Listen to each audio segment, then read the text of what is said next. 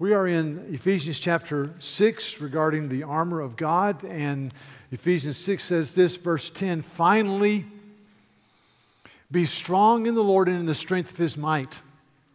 Put on the whole armor of God, that you may be able to stand against the schemes of the devil. For we don't wrestle against flesh and blood, but against the rulers, against the authorities, against the cosmic powers over this present darkness, against spiritual forces of evil in the heavenly places. Therefore, take up the whole armor of God, that you may be able to stand in the evil day, and having done all, to stand firm. Stand, therefore, with the belt of truth buckled around your waist."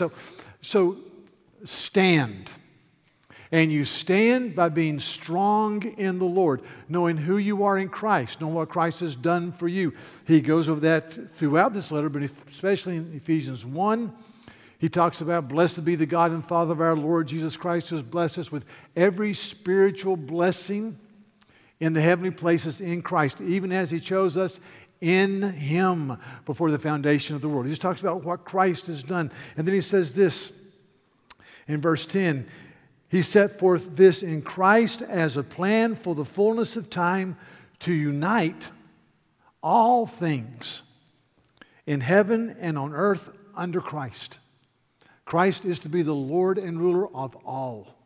You stand firm by acknowledging and following Christ as Lord and ruler. And he says later in this chapter, verse 22, "And He put all things under His feet," under Christ's feet, "and gave Him as head over all things to the church, which is His body, the fullness of Him who fills all in all." All things are under His feet. He is Lord of all.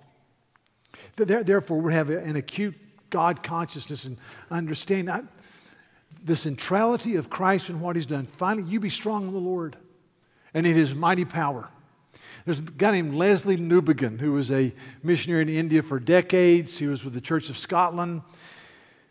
He wrote some incredibly interesting books, but he says this. He says, when he came back from India after several decades, he died in 1998, by the way. "I saw that someone could use all the language of the Bible, evangelical Christianity, and yet the sinner was fundamentally still the self. And God was only secondary or auxiliary to all that. I also saw that quite a lot of evangelical Christianity can become centered in me and my needs, and not in the glory of God." See, the chief end of man is to glorify God and to enjoy Him forever. God is central, Father, Son, and Holy Spirit. God is preeminent. I'm to be strong in the Lord. A man named Geerhardus Vos, who taught at Princeton, said this in 1891. He was asked the question, what is it about Reformed theology that enables that tradition to grasp the fullness of the Scriptures, unlike any other tradition, that which flowed from the Reformation? Here's his answer. Listen to this. "Because theology that flows from the Reformation, Christ alone, to the glory of God alone, by grace alone, by faith alone, by Scripture alone. Reformation theology took hold of the Scriptures at their deepest root. The root idea which served as the key to unlock the rich treasures of the Scriptures was the preeminence of God's glory, the weightiness, the grandeur of God, and the consideration of all that has been created. This all-embracing slogan of Reformed theology is this: the work of grace in the sinner as a mirror of the glory of God." And so to fight this battle, we've got to be strong in the Lord and who He is and what He's done. And in the strength of His might, we've got to be God-centered, God-saturated, Father, Son, and Holy Spirit. We've got to be people who glory in the goodness of God. See, the devil has a lot of points of tension. He's a liar and he's an accuser.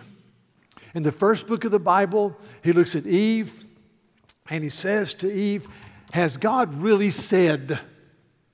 Has He really said this? Surely you won't die." Questioning her need for the living God, a Savior. That's one extreme. The other extreme, which I think is much prevalent, is he accuses us. And he leads us to the point of saying, you've done this and this and this, therefore there is no hope. Both are extremes, both are lies, both are from the pit of hell.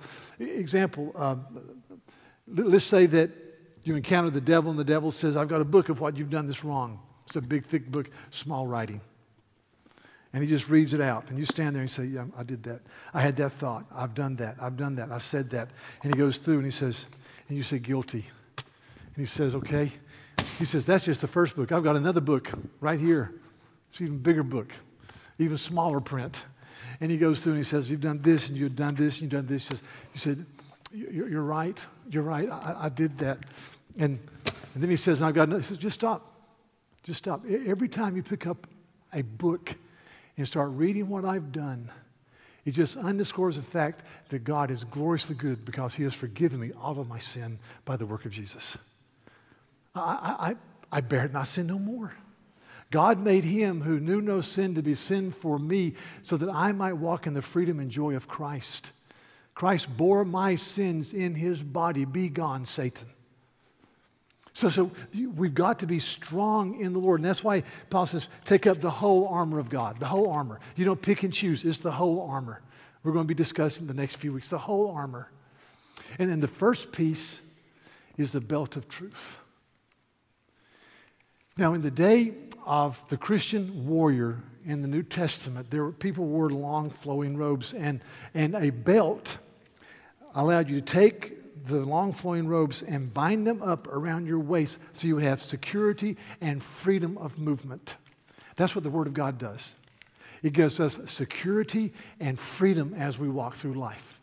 You see, instead of grappling, it just holds everything in place. It's absolutely essential. Illustration. I ran sprints in high school. You know, one of the great things about getting old is that you get smarter and faster as you remember the past.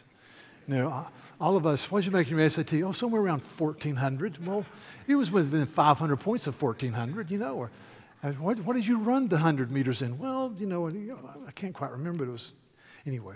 But I ran. And I did okay. I did okay.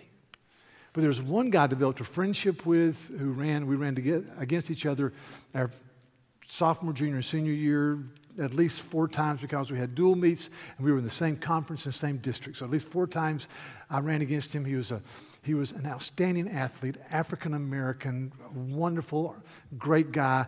He was recruited by many Division I schools. I knew where those schools were located. That's as far as I got. So, but he was fast. I never came close. I never came close. He was good. He was a state champion. I was not close. Part of the problem is I came out of the blocks like a pregnant cow. I just stumbled. About 40 yards, I started picking up speed and did well. But if you've ever coached, the first 30 yards is what counts, not 40. I mean, anyways, he would just kill me. So the last time we ever ran together in a dual meet, our senior year, we've been talking, and so took off. Same thing. But about halfway down, I started picking up on him. And I kept getting closer, and I thought, I can't believe this is happening. And I hit the tape, and I missed beating him by just that much. And I went, I must have set a school record, because I've never come that close to this guy. And they called out the times, and it was better than normal, but it wasn't a school record. And so I went over to him, he started laughing. He said, did you see what happened to me? I said, no. He said, at about 50 yards, the elastic in my shorts broke. And this is a true story. He said, my shorts came down to here, and I had to gather them up and run 50 yards like this. So I still didn't beat him when he was doing the one-legged race on me. But it's a great, see, the belt holds things in place. See, the belt holds things in place.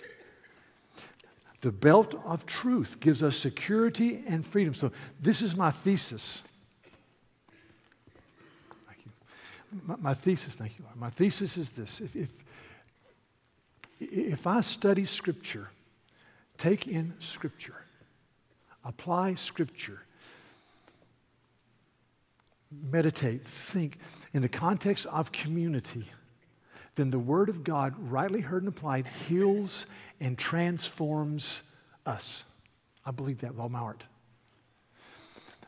The Word of God heals and transforms, as I read it in my life, in the context of the community, of the church, and the history of the church. It transforms and it heals. And so the cry of our heart should be, speak, O Lord. Spirit of the living God, fall fresh on me and take this word and inflame it in my life. Now, here's the difference. There's a guy named Schleiermacher, who's a German. And in the late 1800s, he and his school of thought transformed the way people thought, because Schleiermacher said it makes no difference about the cognitive understanding of a document, or what really counts is that you have an experience of the God who cannot be defined except by you. And so he says that he said, here's a quote, he said that, so he believed in that which was intuitional, mystical, and immediate. It's the experience. And that flows against everything that the Bible teaches and the church has taught. One of the great, so he said, you don't need a word, you need an experience. And we say, no, we experience the living God through His book. We experience the living God through His Word. And our cry is, come Holy Spirit, because unless the Holy Spirit takes this Word and inflames it in our heart, we don't study it correctly. That's why John Calvin is called the theologian of the Holy Spirit. Because Calvin spoke often of this. In fact, this is what he says. He says that Scripture will ultimately suffice for a saving knowledge of God only when its certainty is founded upon the inward persuasion of the Holy Spirit. And so there's this song, this is something of a recent song that says, speak, O Lord, as we come to you to receive the food of your holy word. Take your truth, plant it deep in us, shape and fashion us in your likeness. And later the song goes, speak, O Lord, and renew our minds. Help us grasp the heights of your plans for us, truths unchanged from the dawn of time that will echo down through eternity. And so what we cry out is come by your Spirit and take this book, take this sure word from God, and make it flaming truth in our lives. The illuminating power of the Holy Spirit that takes truth and makes it alive. And so the devil has many assaults on this belt of truth and this word of truth. Let me mention two. Let me make an application. One assault is that he blinds us to the beauty and majesty and glory of Christ and living a life of obedience in Him. He just blinds us to it. We know from 2 Corinthians that it says that the God of this world has blinded the minds of the unbelievers so that they cannot see the light of the gospel of the glory of God in the face of Christ. So that's unbelievers. But I believe that the devil works hard to blind us to see the beauty and the glory and the majesty of God and the joy of following after Him. Some of us had coaches that would say things like this: my job is to get you to do what you do not want to do and to like what you do not like to do. That's a terrible way to live. That's a terrible slogan. And yet I think sometimes we look at people and say, just grind it out. Just grind it out. And I'm saying, no, taste and see that the Lord is good. Taste and see the absolute promises of God. Taste and see what Romans 8 says when it says, those who before knew we also predestined to be conformed to the image of His Son. He wants us to be like Jesus. Taste and see what Christ meant when He says in Matthew 7, verse 11, and you, though you are evil parents, know how to give good gifts to your children, how much more will your Father in heaven give good gifts to those who ask Him? Taste and see. Taste and see that the Lord is good. John 8, where Jesus says, if you continue in my words, then you are my disciples indeed, and you shall know the truth, and the truth will make you free. Taste and see the maturation that comes in Ephesians 4 when he says he gave teachers to the church that we might grow up and be full of stature in Christ and not like children that are tossed here and fro by the waves and the winds as we speak the truth in love. Taste and see the goodness. And I said, God, do not let the adversary blind us to the wonder of the transforming power of God in Jesus Christ. Are you tasting it? The second attack is that I think he pushes us sometimes into be mere information gatherers instead of disciples who are panting for transformation. We learn things, we learn concepts, but we're not panting for transformation. We're not panting, God use me. God change me. God use me to be a blessing to those around me. In Luke chapter 8, Christ is talking about hearing the word well. And he says, be very careful how you hear the word of God. And he says, the parable of the sower, you know it. He says that the seed was freely broadcast. And he says some seed just fell and the birds of the air came and scooped it up and ate it. He says that represents the devil and his work. Some seed fell on soil, but it wasn't good soil. And so it sprang up and it had no rootage. And it quickly withered. And some seed fell on pretty good soil, but as it grew up, it was choked by briars and thorns and thistles. And he says that represents the cares of this world, the pursuit of riches, and the desire for pleasure. He says that just chokes the word of God in your life. There are many of us here today who, the cares of this world, good and bad, are just choking us. We're busier now than we've ever been.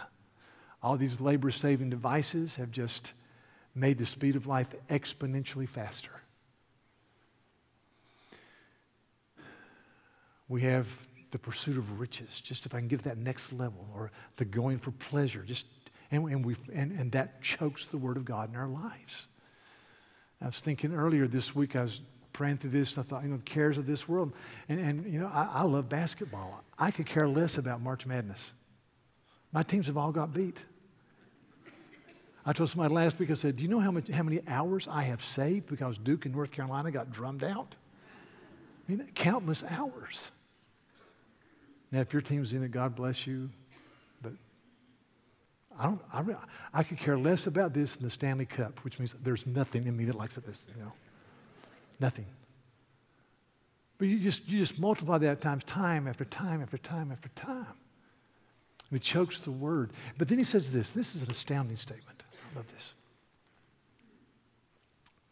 Get there a second. As for that's in the good soil that bore fruit, they are those who, hearing the word, hold it fast in an honest and good heart and bear fruit with patience.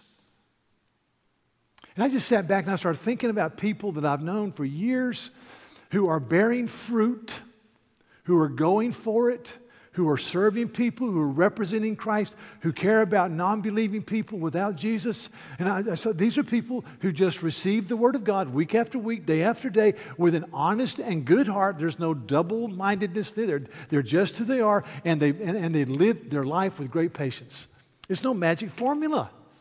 But an honest and good heart with patience. They hear the word to be transformed. They hear the word to be like Christ.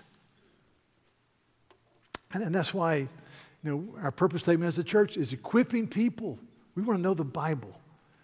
We want to know truth. We want to be involved in Bible study, systematically, thinking, panting to know more of God. Equipping people to pursue Christ passionately. We're not just information gatherers. We're worshipers. We're people that live with the end in view. We realize that life is a vapor and that it's here today and gone tomorrow. And so we live with intentionality and purpose to impact the cultures of this world and the generations to come. That's what we want to be. To take the Word and by the power of the Spirit to understand and apply. Augustine said this. Augustine died in 430. He says, so anyone who thinks that he has understood the divine scriptures or any part of them but cannot by his understanding build up this double love, the double love of God and neighbor, has not yet succeeded in his understanding of them. Augustine says, if you're studying the Bible and you don't come away with a double love, loving the Lord your God with all of your heart, mind, soul, and strength, and loving your neighbor as yourself, you're not studying the Bible right. Wow. And so that's why the psalmist in Psalm 71 makes this statement. Verse 17, O God, from my youth you have taught me, and I still proclaim your wondrous deeds. So even to old age and gray hairs, O God, do not forsake me until I proclaim your might to another generation and your power to all of those to come. He says, God, you've taught me. You've been good. But God, even now as an older man with gray hair, as I get there, as let me not forget that I am to proclaim your great name to the coming generations. That's what you called me to do. Don't let me float. Don't let me skim. Let me go strong. Let me finish well. Let me realize that I am responsible to pass on the baton. I was in the gym enjoying their worship just a few minutes ago, and a young lady, delightful young ladies, husbands in our praise band came in. First Sunday with their little baby. I mean, little baby, maybe 4 or 5 weeks old, in the stroller. Wow. I thought, God, let us be faithful so this child can hear the gospel. Don't let us minimize or cut back, but let us pant. Holy Spirit, come illumine this word. Make application to this heart, to the glory of your name and the welfare of those around me. Let me be that type of person. So I'm going to make an application statement now, and I want to do it gently, but I want to speak to this. So this week we had a firestorm in the evangelical community. If you haven't heard, there's a group called World Vision that's been wonderfully used of the Lord. They do relief to underprivileged and destitute people around the world, and as they do for years, they've preached the gospel, founded by some very godly people. In fact, their chief spokesman for years was a man named Carl F.H. Henry, who is undoubtedly one of the finest thinkers of the 20th century church, a man who is a strong, strong biblical champion about the Christian world and life view. Excellent. Died just a few years ago as a very old man, wonderful man. But anyway, it's good that he's dead because he would be very distraught right now. So World Vision, this $1 billion, really almost $1 billion organization, met last week, and their board, let me just say this. This is dealing with homosexuality. So we should have great compassion for all people who are involved in ongoing unrepentant sin. Because all people who are involved in unrepentant sin, without any regards for the things of the Lord, face an eternity of judgment. Okay? So we should have great compassion. What really causes me almost incredible disgust of spirit are Christian leaders who know the truth and don't speak it, or who give cover for people who are living in situations that are not honoring to God. And it is a grief to my heart that there are people who are standing up and saying that same-sex unions really is not a big deal. It is a big deal. Listen to me. Any ongoing sexual activity outside of marriage between a man and a woman exposes people to an eternity of judgment. Okay? And it's true about theft. Unrepentant thieves go to hell. Okay? Unrepentant, coveting people. But this issue is being just pushed by so many people. So this evangelical board met, and they handed down this policy. They said from this point forward, World Vision will hire Christians who are in same-sex marriages monogamously. In other words, they're committed to one person of the same sex, And it says Christians. I says, time out. First of all, that's an unbiblical statement for what I just said. You can't, see, you got to get this. We are saved by the work of Christ alone. I don't bring anything to the table. See? Christ and Christ alone. Anything I bring is like dumping rancid meat into a beautiful breakfast. Christ alone. But if I'm truly a converted man by the power of the Holy Spirit, I receive the Holy Spirit. I am being transformed. Do I still struggle with sin? Yes, but I don't stay there unrepentantly. You get it? So works don't save, but works are a statement that I have come to know Jesus. Man, that's so important. That's the whole gospel. So you got to be real careful there. Works don't save. Boom. Faith in Christ alone. But if you truly have faith in Christ, there is a change. Okay. Anyway. So they make this statement about we're going to do this. And as I walked through this and read all these articles, there's a guy named Russell Moore who's preached here and who was at Southern Seminary. Now he's at an ethics commission in Washington, D.C., and he said this is a great line: world vision is a good thing to have unless the world is all you see. That's a great line. So I thought one of the great things about being a Christ follower and taking this book, which the church has taught throughout the ages, is the Scripture, is you don't have to always go back to the drawing board. The Bible, see, there's one normative, God-honoring practice regarding sexuality: a man and a woman in marriage. Everything else off the table. It limits your options. So it's like you're a heating and air conditioning guy. You own your company, and you've got a system you're putting in for a family. It's a $30,000 system. It's a big house, and as you haven't given the total bid, you go to this house and you see they're driving two $150,000 imports. And it's a huge house. And it's a plush house. And they've got a Citadel sticker on the back of the car, which means they're rich and smart, you know? And so you say, instead of charging $30,000, I'm going to charge $55,000 because they obviously can't afford it. There's a problem with that. If you're a Christian, the Bible says what? Thou shalt not steal. So you don't do it. Thou shalt not covet. You don't do it. There's a basic, you don't go back to the drawing board. You say, you speak with compassion, you speak with brokenness, you speak with love, but you speak. So they made this decision, and then they received a lot of criticism. And it says, before they made the decision, the agency announced that it had prayed about this for years regarding hiring Christians in same-sex marriages. You don't have to pray about that. You see what I'm saying? Well, what do you pray about that? I'm praying about leaving my wife. No, you're not. You're an idiot. You're stupid. Sin has made you dumber than a doorknob. Go home. You don't pray about this. Well, let's pray about robbing a bank. No, not today. Not this week. Maybe next week.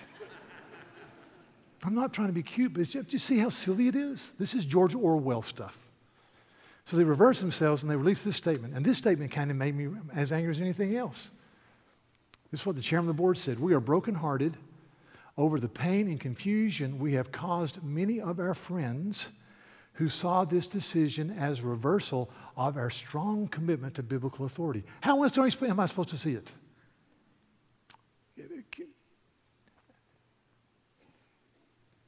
I mean, I thought, now you're insulting my intelligence.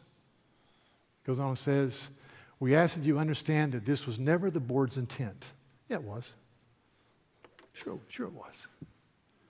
But see, that's what happens when you depart. You do double speak. Just speak with grace and dignity and brokenness. So we will always speak with compassion. And as I was doing research, I came across this article, interview with a guy named Stephen Mansfield, who's written some really good little biographies on. I've read the ones he wrote on George Whitefield and William Wilberforce. I think that's it. He's written some others. He wrote a book on the faith of President Obama, interviewed Obama. And he did this interview, and he said after he wrote the book on the faith of Barack Obama, he said this. I thought it was very interesting.